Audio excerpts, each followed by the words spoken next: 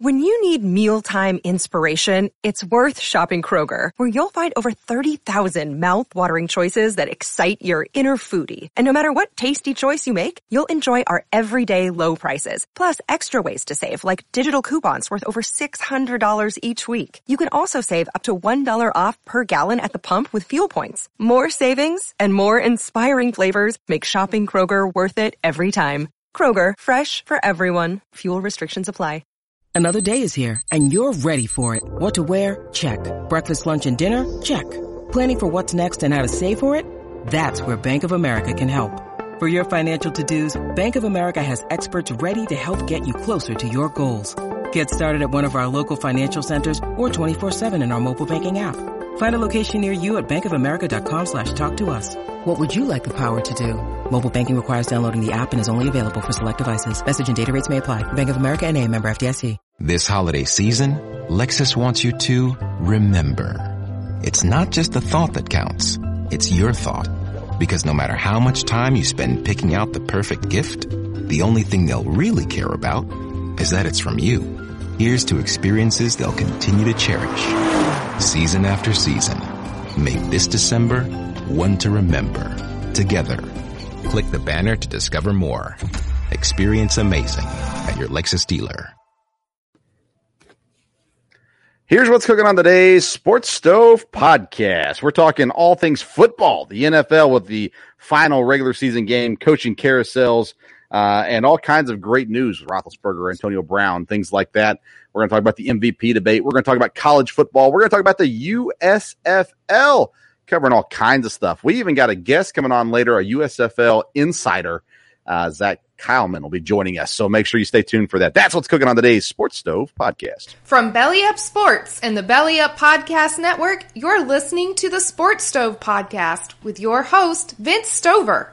Hey, good looking, what you got cooking? How's about cooking something up to me?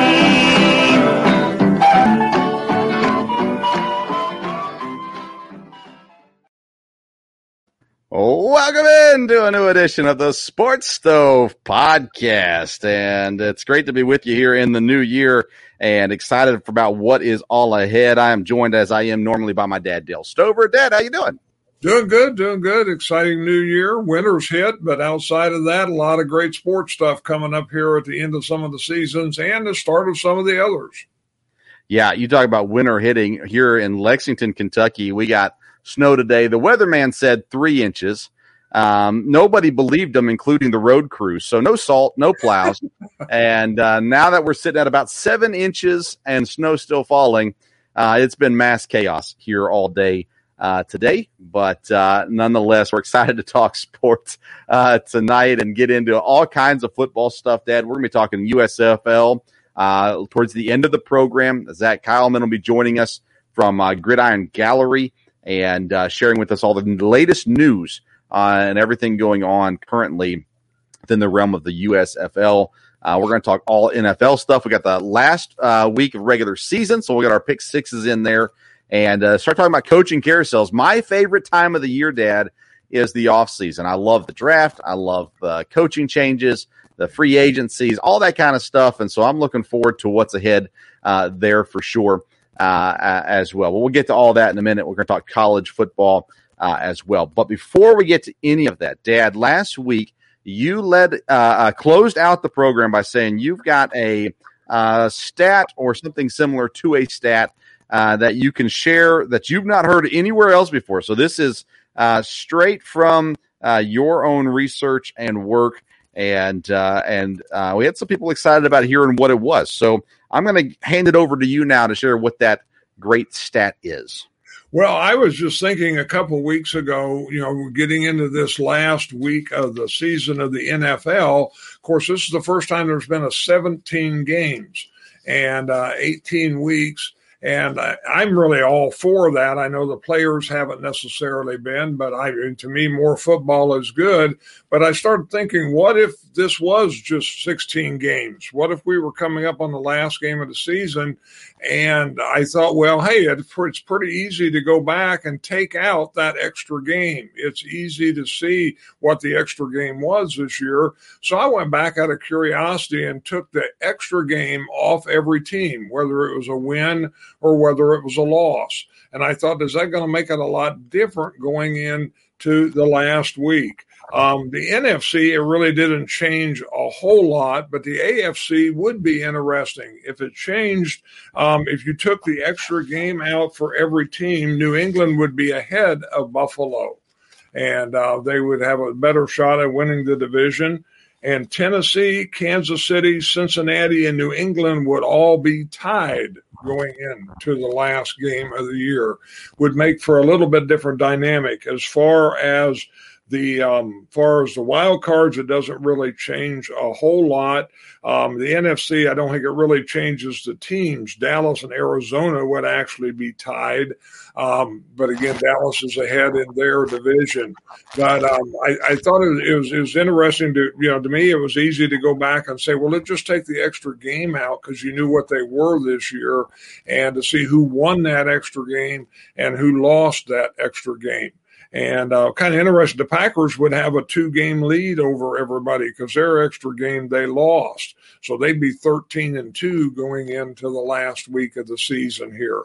And, of course, then you could have 8-8 teams, which this year we're not going to have anybody that's going to be that, except for the teams with a tie, which I guess could be Pittsburgh. So that was what I looked at, and I thought, well, I just wonder where it would change. I'm surprised I haven't heard more this week about this extra game, because a few weeks ago, again, and I've heard off and on players, even Packer players, talking about, well, boy, it's going to be the extra game, a little bit of wear and tear, but I guess everybody's excited about it, and everybody's excited about the playoffs. I thought that might be a lot of what we hear this week. Of course, a lot of other stuff has come up to take everybody's interest. So that was what I looked up. Yeah, one extra game. It's interesting as people start talking about guys that were breaking records last week, and they had to put it in there. No asterisk is needed for this record because they actually did it in 16 games versus 17 games, and so those can hold. But if someone breaks a record this week for a single season, obviously that's going to change things a little bit there as well, and then they'll start being the conversation about the records and all the good stuff there as well. Of course, having the COVID rest that so many players had, not as much wear and tear this year as they expected in those 17 games. We're going to get back to the NFL in just a second, but Dad, I want to start the show today with college football. And Monday, January the 10th, 8 o'clock, it'll be the College Football National Championship, and returning is the SEC. A lot of talk early in the bowl season about the SEC and their inability to win bowl games, yet here we sit at the end with two SEC teams, Georgia and Alabama. They just played a couple weeks ago. Alabama dominated that entire game, but Georgia is favored currently going into this national championship game, 2.5-point favorites against Alabama. Alabama is the 1. Georgia is the 3. It's interesting that they're back and that they're here. I think clearly the two best teams in the country. And I don't really like either one of them as a fan, that is. But nonetheless, here they sit, Alabama and Georgia, the rematch just a couple weeks later. What's your breakdown of this game? What do you expect to see?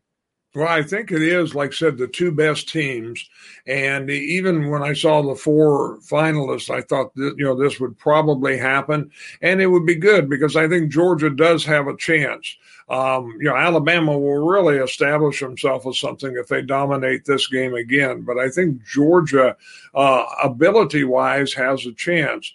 What little I watched of the games last week, the only thing that makes me wonder about, and I think it's always been a little bit of a deal, is coaching.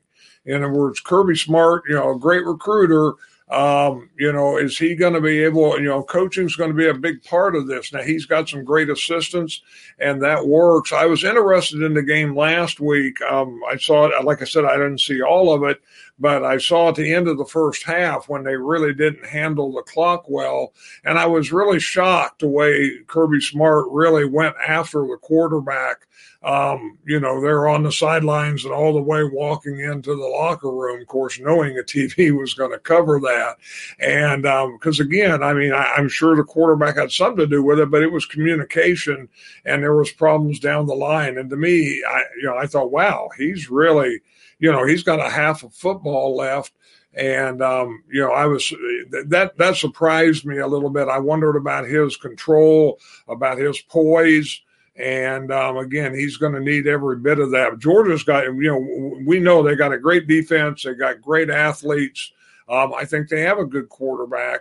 So it could be hopefully it'll be a close game. It'll be a good game. And again, the SEC, like I said, they struggled a little bit with some of the bowl games, but you can't argue with the SEC with the two dominant teams in the championship. Yeah. You said it there towards the end. Georgia's got a great defense. They gave up 41 to Alabama the last time that they played. I don't expect that to happen again. Georgia's defense has been so good. They've given up, I think, the most was 17 points all season. I could be wrong. In a game, at least most games were under 17 points. I think they averaged 17 points. Let's see. I'm looking real quick to see. They gave up 41 to Alabama, and then the next highest they gave up was 17 points. And that was to Tennessee. And then, against Michigan only scored 11. This is a legit defense. And, people are saying, well, they didn't play anybody. Well, they played incredibly well, though, throughout the season, no matter who they played. They shut out Arkansas, who ended to be a top 10 team. They only gave up 10 to Auburn. They gave up 13 to Kentucky, who's a number 11 ranked team as well. And, of course, Clemson at the beginning of the season, they only gave up 3 points. And the defense scored a touchdown. So this Georgia defense is legit. I think that 41 that they gave up to Alabama would not be the same this time. I think Alabama will still score points. I think that they'll score more than 17. But I don't think they're going to put up 41 again. I think if Georgia wins this game, they hold Alabama to, 23 points or under. And I think Georgia wins this game. But that being said, Alabama has the advantage on offense. Georgia has the advantage on defense. And the last time they faced off, the offense won out. So it's interesting. We were talking before we came on air about the fact that Georgia is the favorite coming into this game. I think it's kind of just a play by Vegas to get people to put money in and get on it. They're going to, go towards Alabama, and then that line will change as we get closer to Monday. But I don't know. You said Georgia can win. Who do you think will win? Who's your prediction that'll win the national championship? Again, I'm for Georgia, so I would pick them to say dogmatically, I know they're going to win. I just hope it'll be a good football game, and go from there. I would say, yeah, Georgia will win the rematch, but I wouldn't, again, I don't gamble, but I wouldn't put a lot of money on that. Yes, neither of us gamble, but, I never realized how, indecisive / political you are until we started doing this podcast, Dad. It's like I ask you a question and then you're beating around the bush. You're kind of giving me some so-so answers and things like that. I just want a bold prediction who's going to win the game. I think Georgia wins this game. I think they come out better prepared than they were in the SEC championship. They're going to throw everything they got at them. In that SEC championship game, they didn't need to win it. It would have been nice to for sure, but it wasn't necessary because they were already going to make the playoffs. Now, this game, there's no holding back. Everything is on the table now. And we said it. If you go back and listen to our SEC preview episode back in August, we said Georgia has the talent to be national champs, but do they have the coach? That's the question that we asked. And we'll stand with that. That's still the question mark. But Kirby Smart, he needs to make his name known right now and win a national championship this year with the team that he has. And I think he can. I think he will. So I'm picking Georgia. See, that's what I wanted to hear. Who are you picking in the game? Not who you like, not who you would not gamble on, but I picked Georgia. That's who I picked for the national championship game. And we'll see. I mean, you never count out Nick Saban. If he's in the game, then there's a chance of him winning it. So we definitely have to keep an eye on it. It should be a good game. I think you're right. I think either way, it's going to be closer than 41-24 that it was before, and it'll end up being a really good game when it's all said and done there. All right, let's get into the NFL. There is so much happening. Monday's the national championship game in college, but it's also the day where coaches get fired.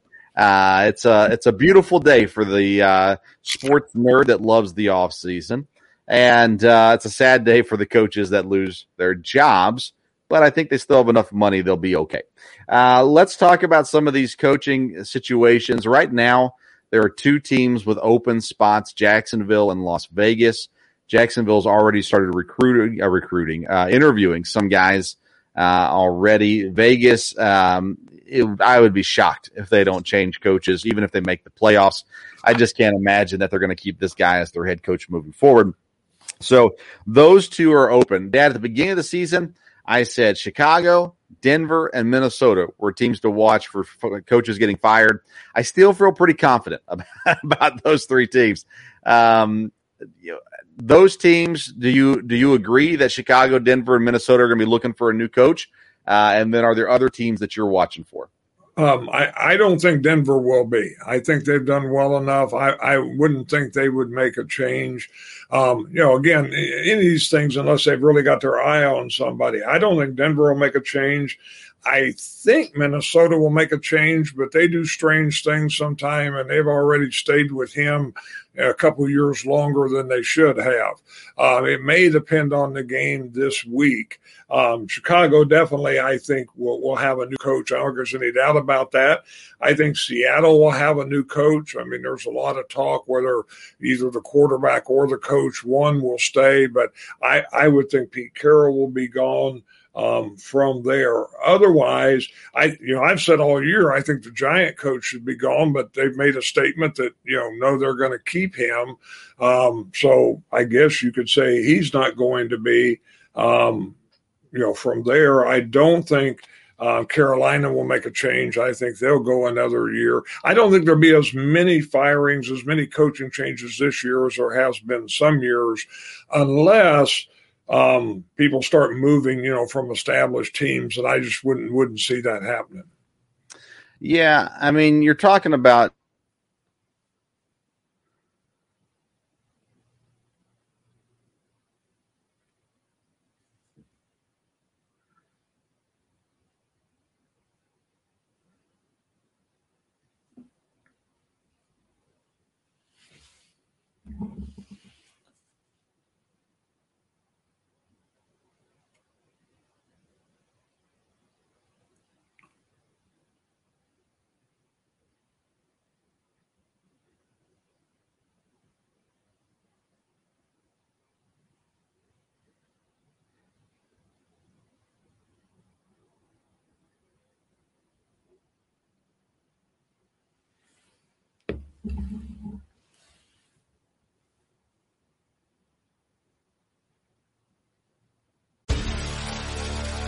Hi, I'm Maria. And I'm Mike. And we're Team Ready. Black Hills Energy knows your home is where your heart is, so they want you to be ready. It's all about keeping you safe, prepared, and making your home as energy efficient as possible. Everything from how to weatherize your home to how to stay safe during extreme weather. Be ready for anything. Go to blackhillsenergy.com/Team Ready.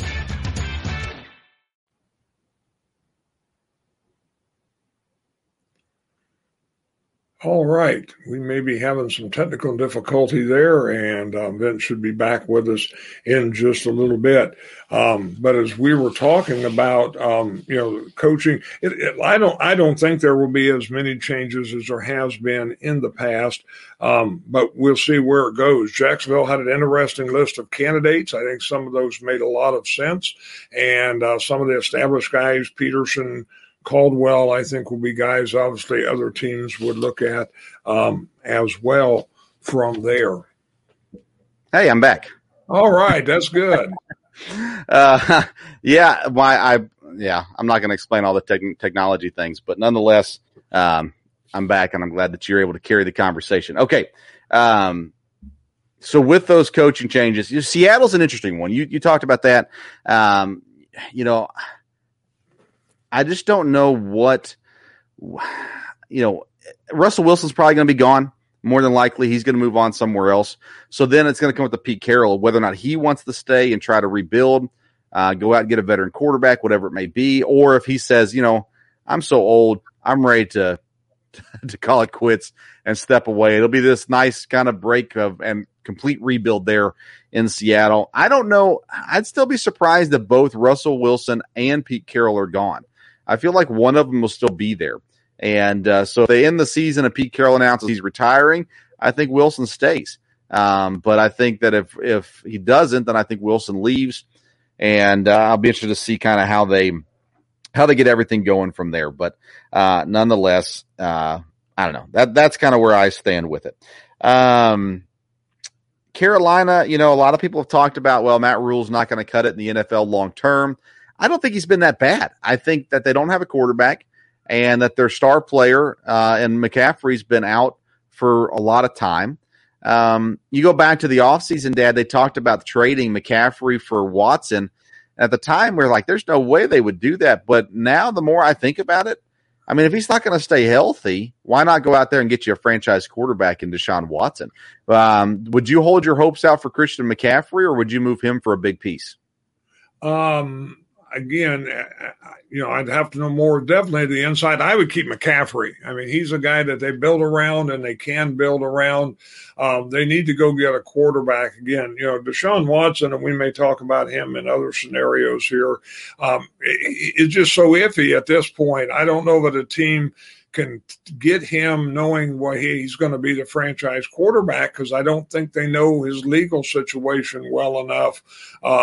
That's going to have to be cleared up. Now, if it got totally cleared and he can come back and play football, and he can play football, indefinitely, then all of a sudden, yeah, he's a major guy. A lot of people are going to go after, but that hasn't happened yet. Yeah, I think Miami, I think Philadelphia, and I think Carolina are the three teams to watch. I mean, you talk about Denver and places that need quarterbacks as well, but I think those are the three teams to watch for Deshaun Watson. I think everything gets cleared up before the start of next season. He might still get suspended 2-4 games. I don't know, but he sat out a whole season. They didn't technically suspend him, so maybe they'll still suspend him. I don't know, but I think at this point, if I'm Carolina, I go all in on the quarterback, even if that means losing Christian McCaffrey. And I look to find other pieces at running back, because you've got Chuba Hubbard, who wasn't great this year, but you can find pieces late in the draft, veteran guys that can come in and fill a running back need versus finding a guy to fill the quarterback need when you got a guy in Deshaun Watson that can play. If he's available, obviously, available to play, things like that. That's the most important thing. Okay, let's talk about Jim Harbaugh. We're talking about coaches. Jim Harbaugh had his best year at Michigan, goes to the college football playoffs, and here he sits now flirting with the NFL again. And now Andrew Brandt, who used to be with the Packers, a great NFL business guy, he put out a tweet today that just said Harbaugh's agent is working hard, which makes me wonder if he's just looking for an extension or something at Michigan. That is possible, of course. But the big rumor came out this past week that Harbaugh likes Vegas, likes the Raiders and the opportunities that are there. And then, of course, he's tied to the Bears, which he'll always be tied to the Bears to some degree as well. Give me your thoughts on Jim Harbaugh and the possible return to the NFL. I mean, that's just shocking to me. I mean, again, he's been an NFL coach, and to me, he failed at that. He did not do well there and left there. He fits better in college. That's what everyone said when he left the NFL. And I think that's true. He's not one that's flexible. In this day and time, for a coach to be successful in the NFL, there has to be some relating to players, some flexibility. And it can be different, just like the guy in Detroit is different, but he's been able to rally players around him. Harbaugh did not have that when he was in the NFL. And I sure don't see why an owner would pick him thinking he's going to be the answer. Now, like you said, maybe he's doing this to posture to get a better deal at Michigan. Maybe he finally beat Ohio State once and he's smart enough to get out of Michigan, because it's probably not going to happen again for another 10 years. I don't know. But, the idea of him going to the NFL, I don't see why he's the top name on a list. They may make an effort at it, but that just doesn't make a lot of sense to me, because I don't know that he can, fit in. He's going to come in and change the culture wherever he is. Now, between you and me, sure, let's let him go to Chicago. I think that'd be great. I'd be fine with him, being down for a couple more years. But I just don't see where he fits into the NFL the way he is. You said he failed in the NFL. He took a team to the Super Bowl, who was quarterbacked by Colin Kaepernick, who was out of the league just a couple of years later. I don't call that a failure. Why isn't he still an NFL coach? Well, they fired him. And his personality is definitely an issue. I think when you get fired, that word can be attached to that to an extent. I mean, to some degree, I suppose. But, I mean, you're saying, well, why would any team want to look at him? He took a team to the Super Bowl. That seems like a pretty good resume builder, in my opinion, at least.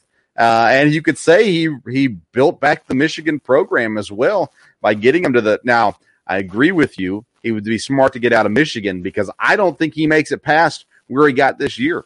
I don't ever foresee Michigan being in the national championship game. Now they're going to have extended playoffs in the years to come, so they'll be able to jump in there and make the playoffs again, but I don't see him making a championship. And he took him to a height right now that he could get out and go back to the NFL. And, the money's similar. The NFL work is so much easier than the college head coaching work as well. But nonetheless, I think he gets back on Colorcast right now. Ryan joins us on Colorcast. Thanks, Ryan. He says, I expect Harbaugh and his khakis to be back in the NFL, but if and only if he gets full control. Something about dinner and groceries, Bill Parcells said back in the day. Full control is not going to happen for Jim Harbaugh. That's just something the teams they're not going to do that. I think teams are starting to realize that the organization should be set up with a GM who runs the football management side of things and a coach who runs the on-the-field things. It's what works best. It's what's most successful in almost every place, with one exception, maybe in New England.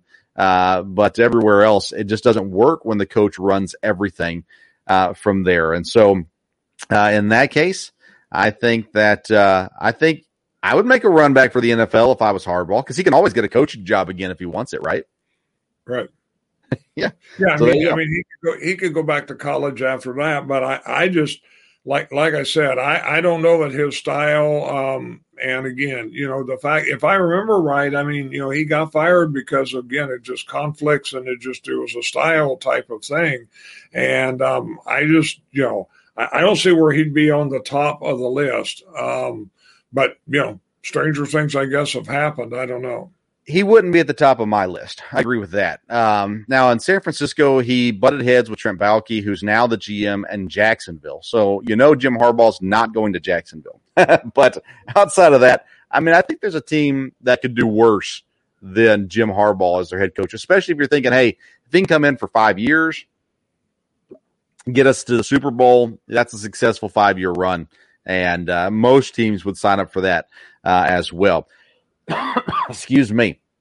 Let's talk about some other controversy going on in the NFL. Let's get to the MVP debate. Aaron Rodgers is the front runner right now, according to the odds that are there.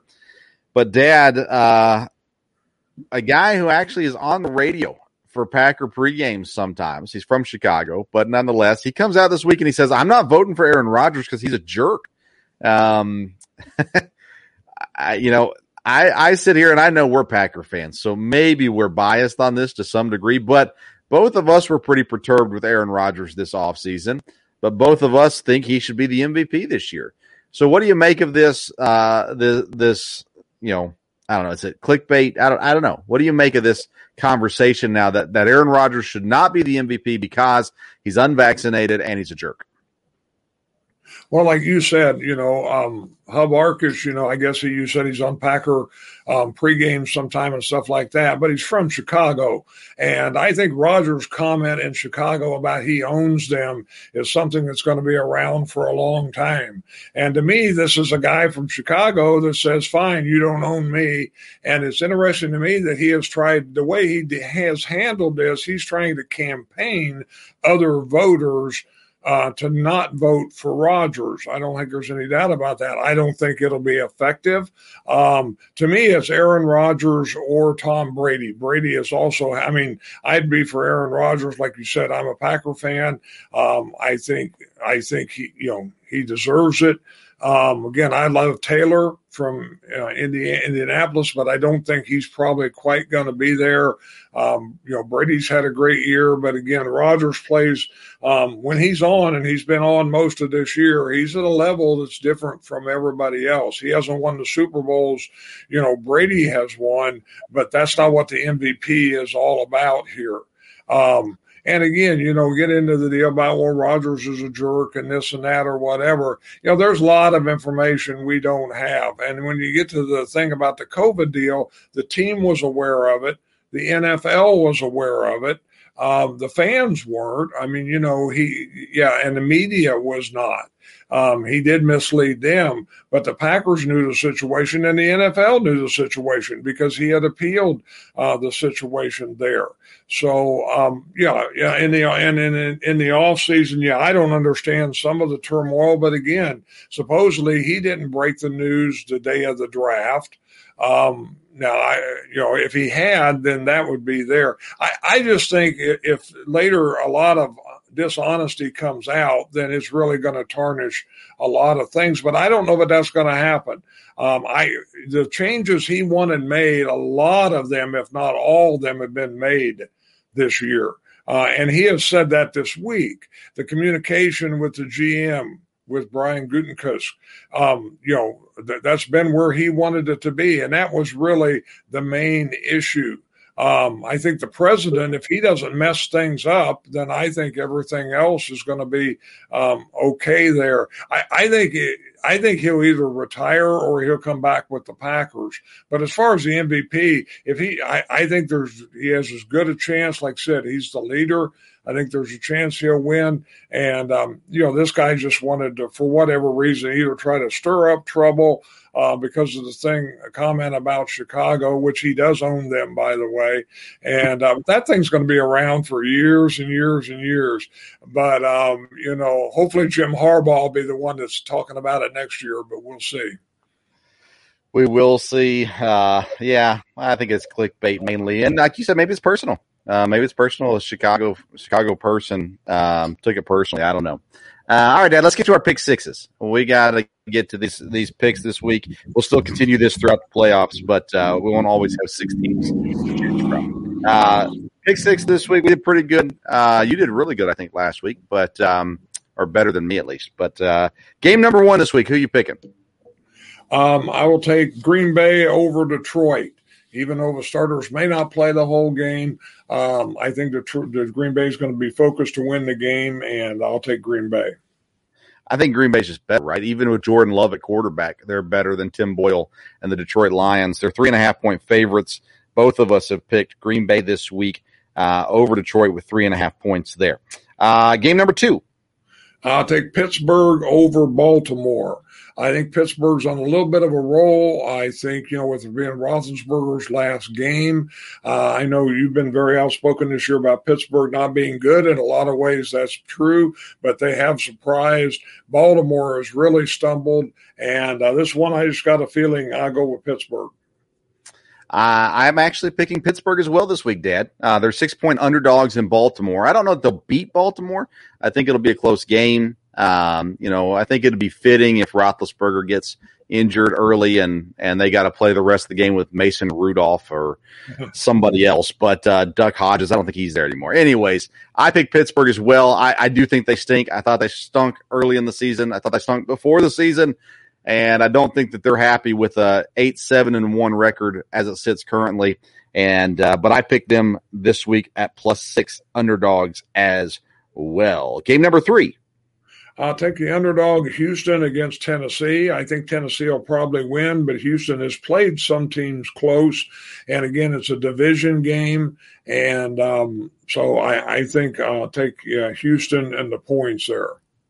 Yeah, I actually picked Houston also this week, Dad. I think Tennessee, some of it will play out with Kansas City on Saturday. If Kansas City loses, then they'll kind of know a little bit more what they're dealing with. But for whatever reason, I think Houston can keep it a reasonably close game. You know, Derrick Henry's back practicing. I would be shocked if they played Derrick Henry this week.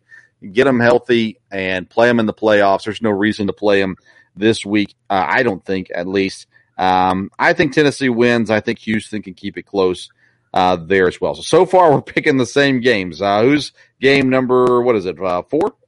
4. I'll take Arizona over Seattle. Arizona's got more to play for. They need to get on a run here in the playoffs. Last week, that was a real boost. Again, Seattle, again, it's a division game, so you never know what'll happen. But I think Arizona can cover that. Yeah, I think Seattle, I think they're abysmal. I think last week was a great week for them, but there's changes coming. I don't think this ends well for Seattle. Arizona needs to win. It still plays a factor into their seeding here in the playoffs. Arizona is a 6.5-point favorite. Both of us feel comfortable with that 6.5 points, so we're both going to take Arizona. We agree on that one as well. Game number 5. Really probably the best game of the week. And of course, TV's got it as a Sunday night game. And, that's an interesting one to pick, but I'm going to take Las Vegas. I think Carr can make the difference here. I think they've been surprising that they've held on the way they have. And the Chargers have just been so up and down. You'd like to think, well, they can really dominate this, but we've thought that certain weeks and that hasn't happened. And so I'm going to go with Vegas. The Chargers are finally healthy. So I picked this game as well, but I'm going with the Chargers -3. You've got Vegas +3. I think this game, the Chargers are finally where they need to be. I think it's time now. They've got to flip the switch, right? It's got to be there now. And I think they do. So I picked the Chargers. This will be a shock to you, but on Colorcast, Kevin just commented, Seattle plus the points is a lock to me. Kevin, a big Seattle fan. He's been on the show several times, fantasy football and baseball. I tried to tell Kevin before the season started, it's not going to be pretty for Seattle. He didn't believe me, but sorry, Kev. Well, I duly noted Seattle a lock for Kevin. Me and Dad, though, will go the other way on that one. All right. So I picked the Chargers. You picked Vegas. So that one we differed in a little bit. Now game number 6. I'll take Cincinnati over Cleveland. Again, this is a rivalry game. Cincinnati, doing well. And I think they need to continue to do well here for the playoffs. Cleveland, again, things are kind of a mess there, and now they're not going to make the playoffs. It is a rivalry game, but I'll take Cincinnati. Cincinnati is a 6-point underdog this week against Cleveland, which tells me Joe Burrow's not playing. That'd be my guess. They're going backup quarterback. He's, of course, injured. They need him healthy for the playoffs. For that reason, I stayed away from that game completely because I thought, if Cincinnati wins that game with a backup quarterback, maybe Stefanski's looking for a new job. I'm not sure. I did not pick that game, Dad. My last game was the Rams. I took the Rams -4.5 against San Francisco, a must-win game for both teams.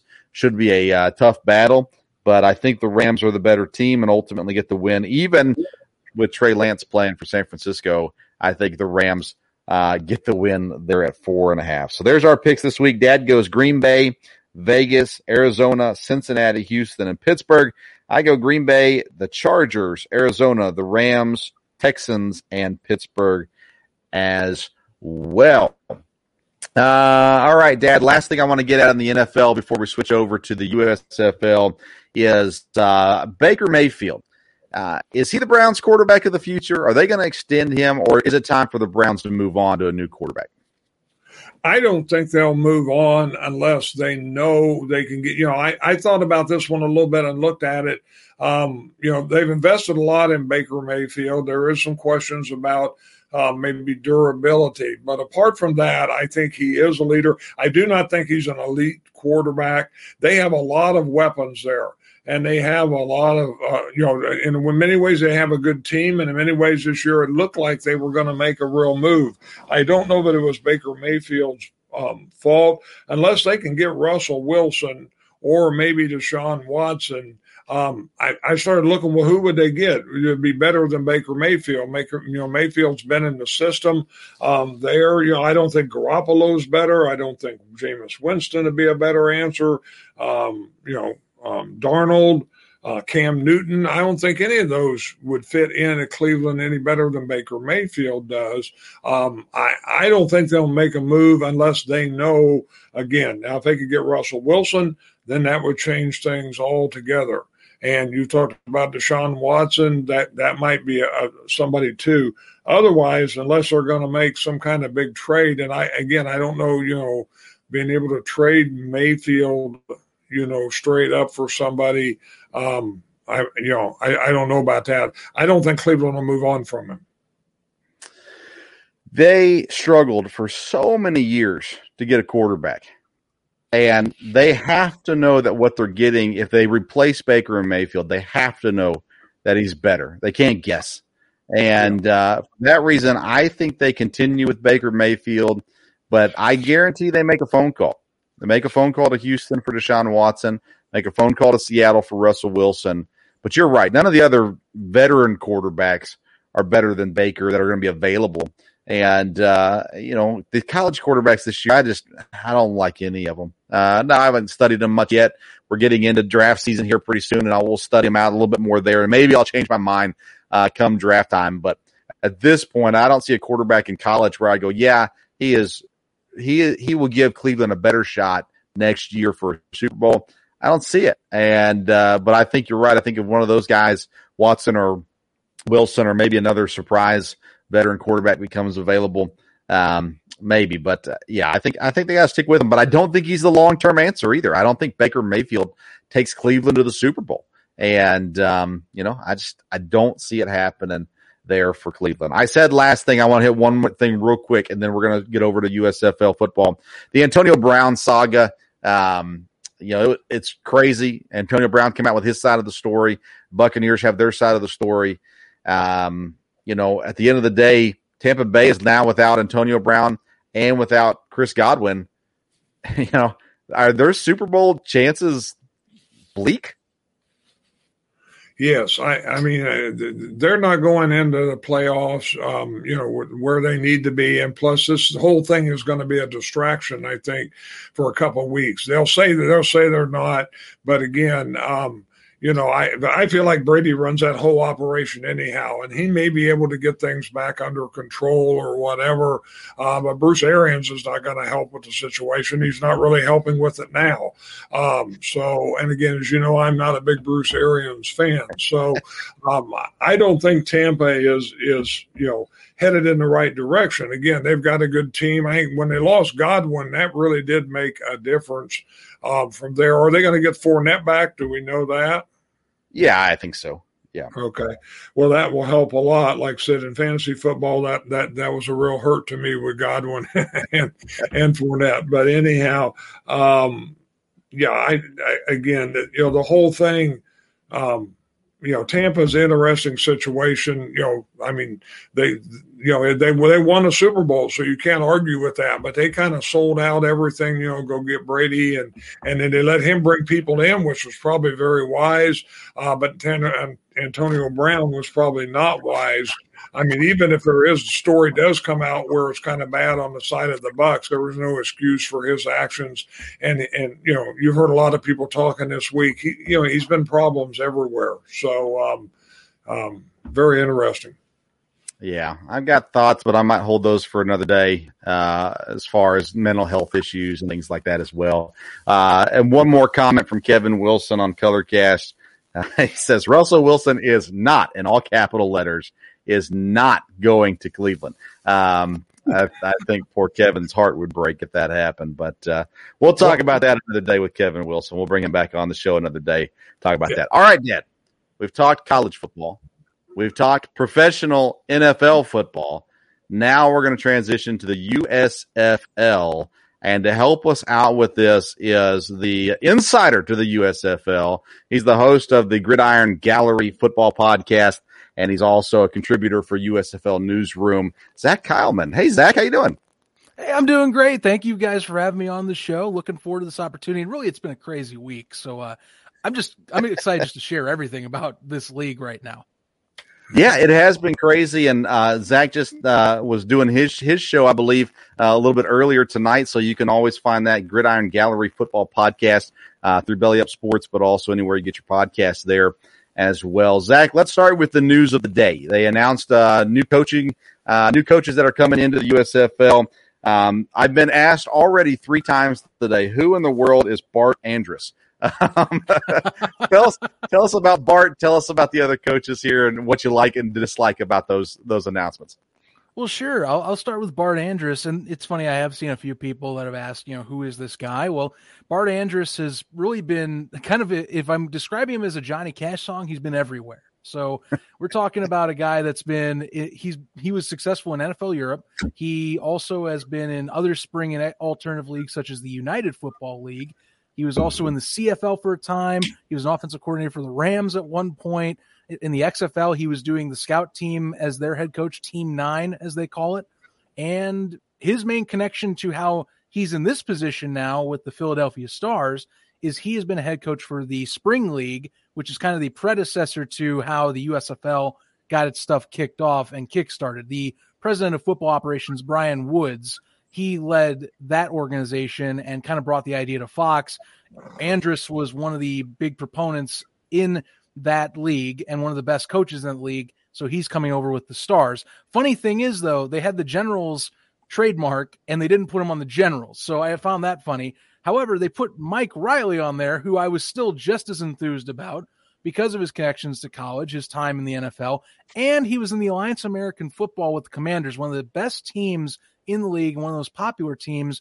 He also was in the XFL as an offensive coordinator with Jim Zorn on the Seattle Dragons. So he has connections as well to multiple leagues. And then the 2 others are somewhat either well-known or, known in the college scene. Kevin Sumlin, Houston, Texas A&M, and Arizona head coach over his time frame. He's had successes at least for the most part at 2 of those 3 stops with Houston and Texas A&M, and Arizona was his most recent. And then the Tampa Bay Bandits, they're going to be getting Todd Haley. He's going to, for those that might remember him, of course, offensive coordinator for the Pittsburgh Steelers from 2012 2017. Before that, he was also coaching the Kansas City Chiefs for 3 years from 2009 to 2011. And then his final stop was actually in Cleveland for 1 season as their offensive coordinator. He's actually been coaching high school football on the side, kind of away from the professional scene for a few years. This is his first stint coming back. And we're then waiting on the next 4 coaches, which, if I'm going to hopefully guess, maybe that's next week is what I would like to see. Zach, I want to come back to these coaches that we've already know about. When I was looking at their records, Bart Andrus' professional record as a head coach is 48-66. Not great. If you look at winning percentage. Todd Haley, his head coaching record's 19-27. Someone's got a great head coaching record, 95-63, and Mike Riley, 182-177.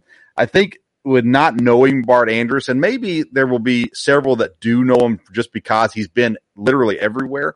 I guess I look at it and go, I kind of look back to, I don't know how big of an NBA fan you are, but I look back to when the Cavs brought in the and now his name just slipped me, the guy from over in Israel and Europe. When they hired him, and everybody was like, well, he had so much success in Europe, maybe he's this great coach. And I think he was a decent coach, but we're just kind of guessing. With Andrus, the football faithful, they know who he is because he has been on NFL teams. He has been in every league that you can possibly think of. And I don't know, but I look at that record 48-66. I think, boy, for a league that's trying to get off the ground, you might want to make a bigger splash than that. But am I wrong? Is he the right guy for this league?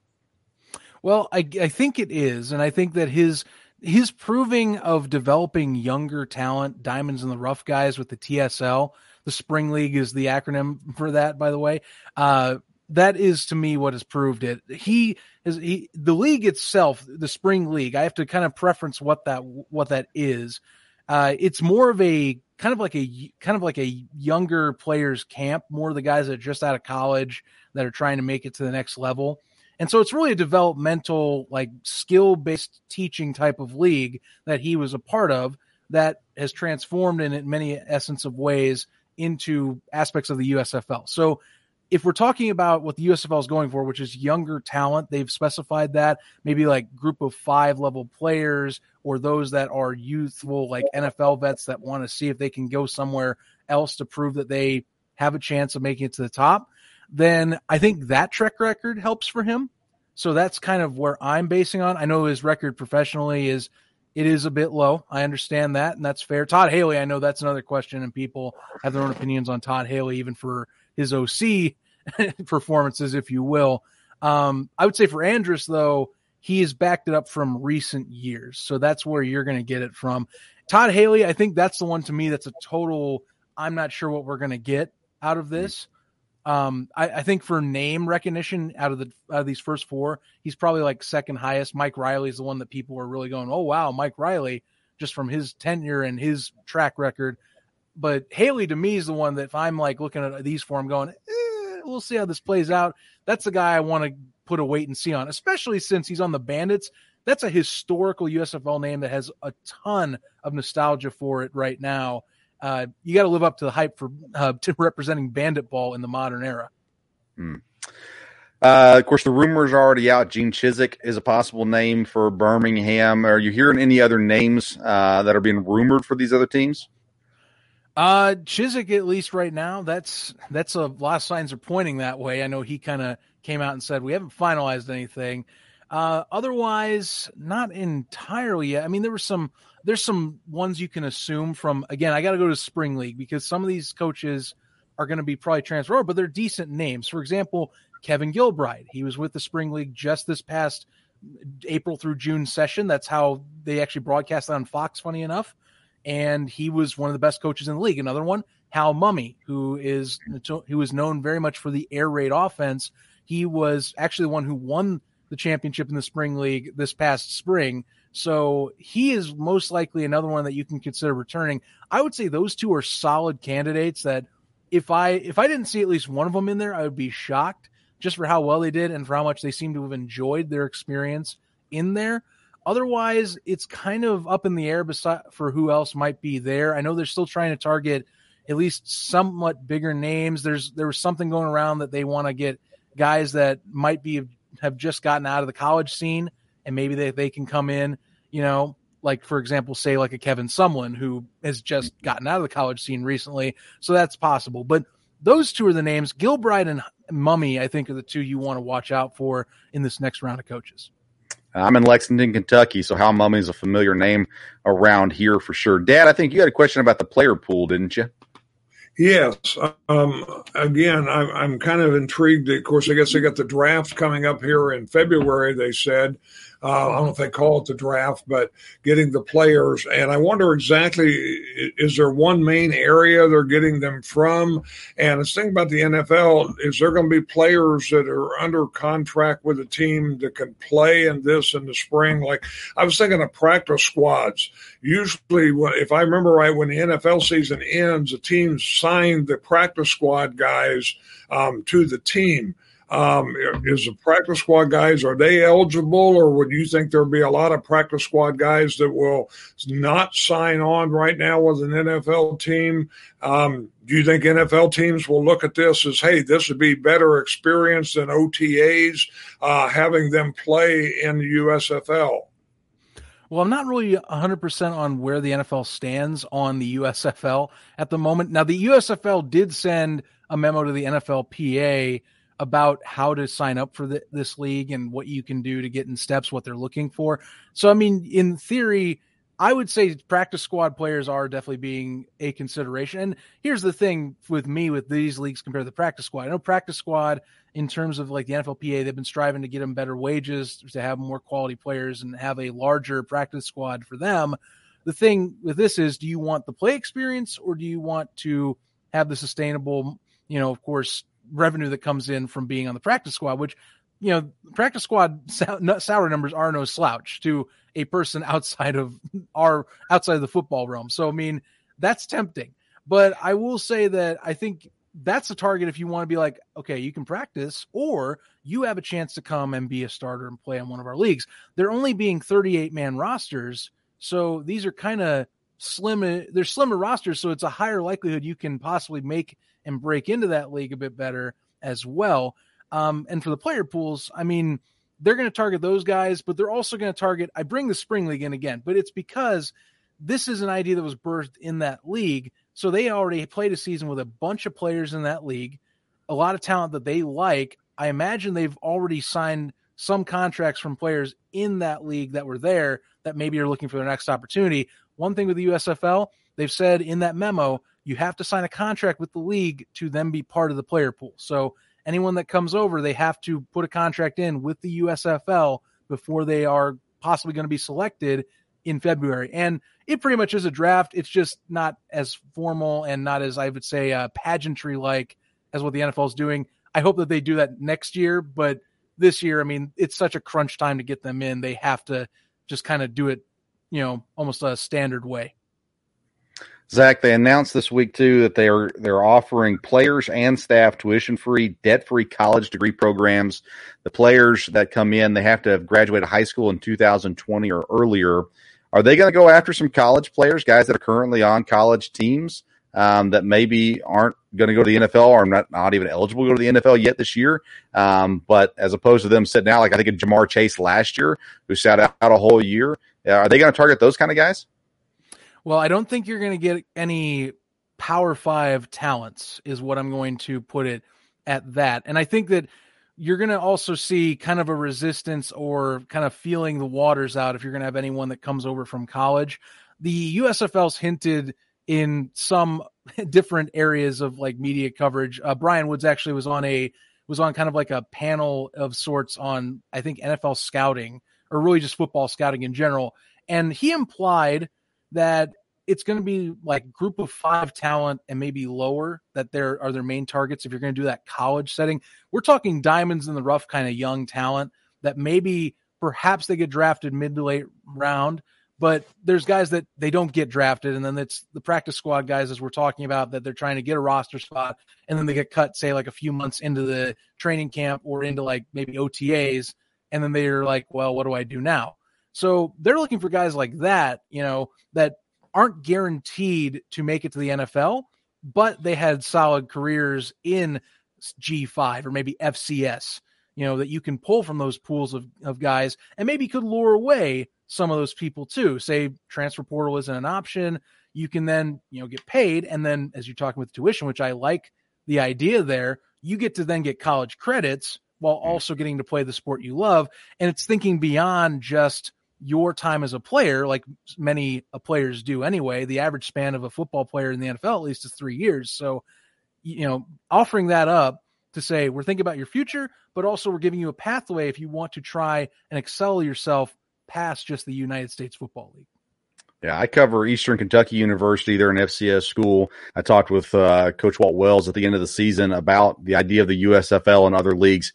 He said it's a great thing for our players because now they have more opportunity to go somewhere after college and get an opportunity to get seen some more by NFL scouts and have that opportunity to play professionally somewhere at the very least as well. Dad, any other questions for Zach? I got 2 things. One would be the schedule. I understand there's 10 games, and then I assume there's a playoff. Will everything be done before training camps start in the NFL? Yes, they should be done if I am thinking this correctly, because the championship game is going to be in early July. You're going to have the playoffs in June, and then you'll have most of your schedule played between April and May, within probably ending in early June. So it should end in time to where players could then opt if they wanted to, or say NFL teams were contacting and trying to get some players on, they could then go into training camp. It would be a little late. I know teams prefer you're in earlier, but I think if someone really pops off as a potentially like really good backup or somebody that maybe you're surprised, you're like, oh my God, we missed this guy. that you can get them in and you can at least get them antiquated enough into training camp by August to where they can be on a team. So, yeah, the schedule starts. The first game is April 16th, that Saturday. And then the season will end in early July. I forget the specific date, but that's the championship for them. I think I heard July 3rd was the target date for the championship. That is correct. Is there going to be playoffs? Is there going to be playoffs or just one championship game? Nope, there's going to be playoffs the way they're doing it. They are going to do essentially 2 semifinal matchups with the championship, including on July 3rd with the 2 that win those games. All right. When you talk about the 38-man rosters, do you know the size of the coaching staffs? Are they going to have something comparable to the NFL, or will it be a much smaller coaching staff? I haven't heard anything on sizes of coaching staff, so I would say right now that I would think that maybe that one stays a standardized size. I need some more clarity on that. But for example, you're going to see 38 players, of course, so it is a bit slimmed down. And then I believe, from what I remember, 7 players are going to be practice squad per team to add on to that too. But I don't think that you will see a slim down coaching staff per se. Maybe like assistants and such, but you're going to get, of course, the usual offensive, defensive coordinator, special teams, and then the skill position players. So I'm not sure how much will be trimmed out of that, but I think you'll have close to more of a standard size with the coaching staffs compared to, say, a player roster size. Okay. Zach, do you think we're going to see more diversity in the USFL coaching staff? I'm thinking more females than I'm talking about skin color, I guess, because I think skin color is a deal that I think we're getting much better at when it comes to opportunities, especially as assistant coaches and things like that as well. But we started seeing 3 or 4 females on coaching staffs this year as well. Is the USFL, it's obviously going to build up players. Are they going to use it as a diving board for coaches as well? Yeah, I mean, I would hope so. I think that these leagues do open up opportunities for those that maybe they want to go a different path. And, again, the NFL only has – it's so – to me, it can be very linear at times, the way I've depicted it when it comes to coach movement, or at least how you kind of move up the ranks. So it's another professional league. So technically you are going to be doing this professionally. That's what's being at least marked as.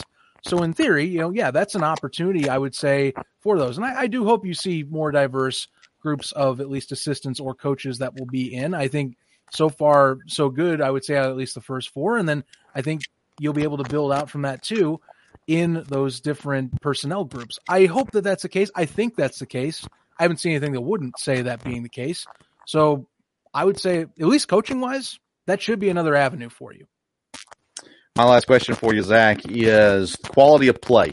I think of things, I think of it in baseball. It's easier to kind of tell. Around here, we got lots of colleges. So, we compare them to minor league baseball systems. So we say, this college, it's like going to a double-A game. This college, it's like going to a single-A game, whatever it may be. What's the level of play going to be like? Is it going to be similar to what we saw with the most recent XFL or AAF? Or what do we expect out of it? I think from what they have been talking about, they want to think of it as like AAA. That's how I put it. It's not going to be, they aren't competing with the NFL. And that's just like how the XFL was back in 2020. It's not competing with the NFL. It's its own thing, but it's an option for those football fans in the spring. I would say that it's probably more closer to AAA baseball in terms of that, or AAA football is how I'll designate it from here on out. It's not the top level, but there are people that can move up that are getting that close to that step. So that's what they're looking for, as well as the XFL, which is funny because after this year, 2023, they're competing. You talk about the player pool guys earlier. That player pool does get some competition after next year or after this year. So, they're both going to be this AAA option. And I think you're going to be seeing which one people designate as the AA or the AAA, but they're both going to claim that they're AAA or just that step below the professional NFL scene, but above college. Yeah, that's a good point. Good point. Anything else, Dad? No, it'll be interesting to see again the players that are in there. I think didn't you mention, or I heard it mentioned that there could be a chance for older players in the NFL who maybe have been backups for a long time to have a shot in this, and there could be a little name recognition that way. Is that going to be a possibility, you think? So that one, it's funny. Same conversation that Brian Woods had in that kind of that NFL scouts panel or football scouts panel. That is, he implied that veterans that have been around a little longer might be less likely to be in. It seems like the focus is more youth first rather than name recognition first. Now, I don't know what the XFL is going to do in that regard, but the USFL, at least, they want it where it's like we are strictly doing diamonds in the rough type of talent, maybe guys that were just in the NFL for like 1 to 3 years that'll come back. The length of the veteran in the NFL is an assumption, but I would say that guys that have been through the ringer have gone past that average length of player, at least careers in the NFL. You might not be seeing as many of those guys coming into the USFL. Maybe like quarterbacks, they'll make an exception. Because, Ryan Mallett, he was in the Spring League. The Spring League has the same concept, but Mallett is easily past 30 on to, I believe he's 31 or 32 he played when he was playing this past spring. So, some guys like that, oh boy, might be something to consider. All right, Zach Kyleman, host of the Gridiron Gallery Football Podcast. Zach, it's been great talking with you. We'll have you back on down the road as we continue to dive closer into the USFL. Tell the fine folks where they can find you at, where the best place to follow you out on social media, and any other places that they can get your show. Sure thing, and thanks for having me on, by the way. Really appreciate it. I'm just glad to talk these leagues. I don't think they get enough press as much, and I want to start getting that out there, that there's a lot of good football beyond the NFL too, that I think people should check out if you're especially a diehard fan. Anyway, I'll cut to the chase. You can definitely check me out. I got social medias for Gridiron Gallery at Grid Gallery Pod, Facebook, Instagram, and Twitter for those. I'm also on YouTube for Gridiron Gallery. The big one I want to push, I have an exclusive The USFL podcast. I just did the recording before I came on here with my buddy Stefan Raychuk over at USFL Newsroom. That is exclusively USFL content. So if you want a show just for that league, we recorded the episode just before I came on here. It's going to be released tomorrow morning. I recommend you check it out. We dive into all the stuff and maybe a bit more that we just talked about on here. You'll want to listen in. Consider me a subscriber. I'll go on and subscribe tonight. I'm looking forward to it. As someone who covers FCS football, I understand exactly what you're saying. We need more conversation around these other leagues and things going on as well. Zach, thanks so much for being on with us. Like I said, we'd love to have you back on again down the road as well. But thanks for taking the time tonight. No problem. Sign me up next time, guys. I'll catch you. All right. We'll see you. Zach Kyleman, he is from the Gridiron Gallery Football Podcast and a lot of USFL coverage as well. Great information there from Zach. Looking forward to continue to following that and learn more about the USFL. All right, we're out of time tonight, Dad. Everybody can follow us on Twitter and Instagram at Sports Stove. We're going to be doing these live shows every Thursday, most Thursdays at least. So we'll be on Facebook, YouTube, Colorcast. We partnered with them. So if you are an Apple user, an iPhone user, an iPad user, you can download the Colorcast app for free. You can follow the Sports Stove profile anytime we're on. You can catch the show there live on Colorcast. And, Dad, we got huge stuff coming down the pipeline right now for this show. It looks like in the very near future, you'll be able to catch us on TV. Oh, my goodness. More information to come on that in the weeks ahead. We're going to have to get makeup, Dad. I don't understand. I don't know what we're going to do. But a lot of good stuff coming up for the podcast. Catch us on Wednesday mornings. We have the local hour covering Eastern Kentucky University sports. Would love to have you tune into that as well. And really excited about what's ahead. Big week of football ahead. We didn't talk about the playoffs today, but a lot of playoff implications going on this weekend. Dad, we'll discuss more of that next week as we're actually headed to the playoffs next week. It'll be a good time there as well. All right. Thank you so much for tuning in to today's episode of the Sports Stove Podcast. Hopefully you liked the episode. You'll share it, subscribe, review, all those good things as well. Until next time, we'll see you around the Sports Stove.